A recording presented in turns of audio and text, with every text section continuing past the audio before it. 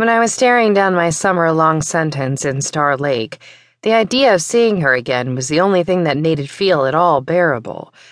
But so far, my "hey, I'm back" and "let's hang out" texts have gone resolutely unanswered. Could be she hates me too. Imogen and I have been friends since first grade, and she stuck by me pretty hard at the end of junior year, sitting beside me in the cafeteria at school, even as everyone else at our lunch table mysteriously disappeared, and the whispers turned into something way, way worse.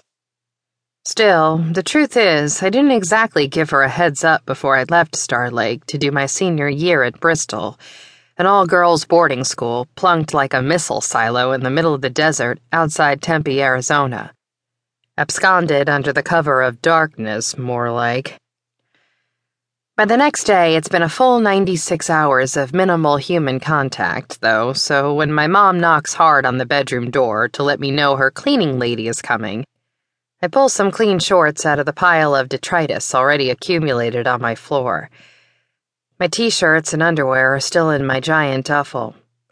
I'll have to unpack at some point, probably, although the truth is, I'd almost rather live out of a suitcase for 3 months. My old sneakers are tucked underneath the desk chair. I notice while I'm crouched down there. The laces still tied from the last time I wore them. The day the article came out, I remember suddenly. Like I thought I could somehow outrun a national publication. I had sprinted as hard and as fast as I could manage. I'd thrown up on the dusty side of the road. I do my best to shake off the memory, grabbing the photo of me and the Donnellys, still face down on the desk where I left it the other night, and shoving it into the back of the drawer in my nightstand. Then I lace my boots up and take my neglected old Passat into Star Lake proper. It's cool enough to open the windows, and even through the pine trees lining the sides of Route 4, I can smell the slightly mildewy scent of the lake as I head for the short stretch of civilization that makes up downtown. Main Street is small and rumpled, all diners and dingy grocery stores, a roller rink that hasn't been open since roughly 1982. That's about the last time this place was a destination, as far as I've ever been able to tell.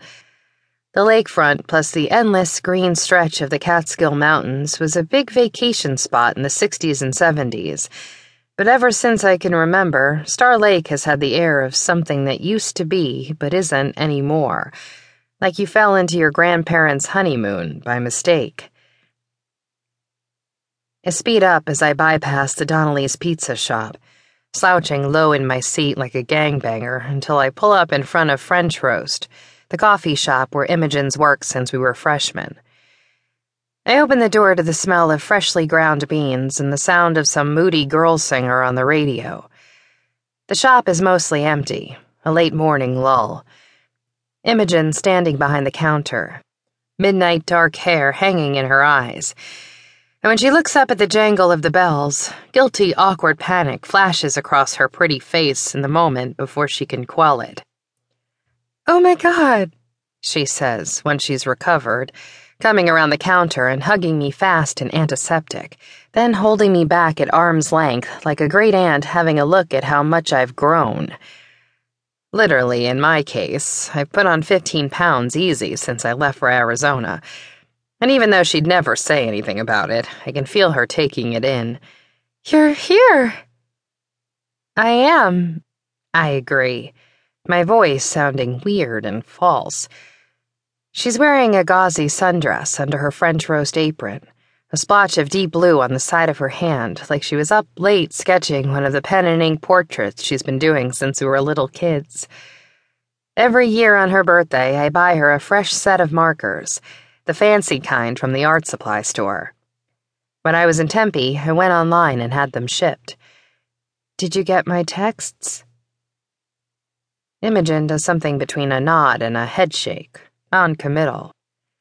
"Yeah, my phone's been really weird lately," she says, voice coming up at the end like she's unsure.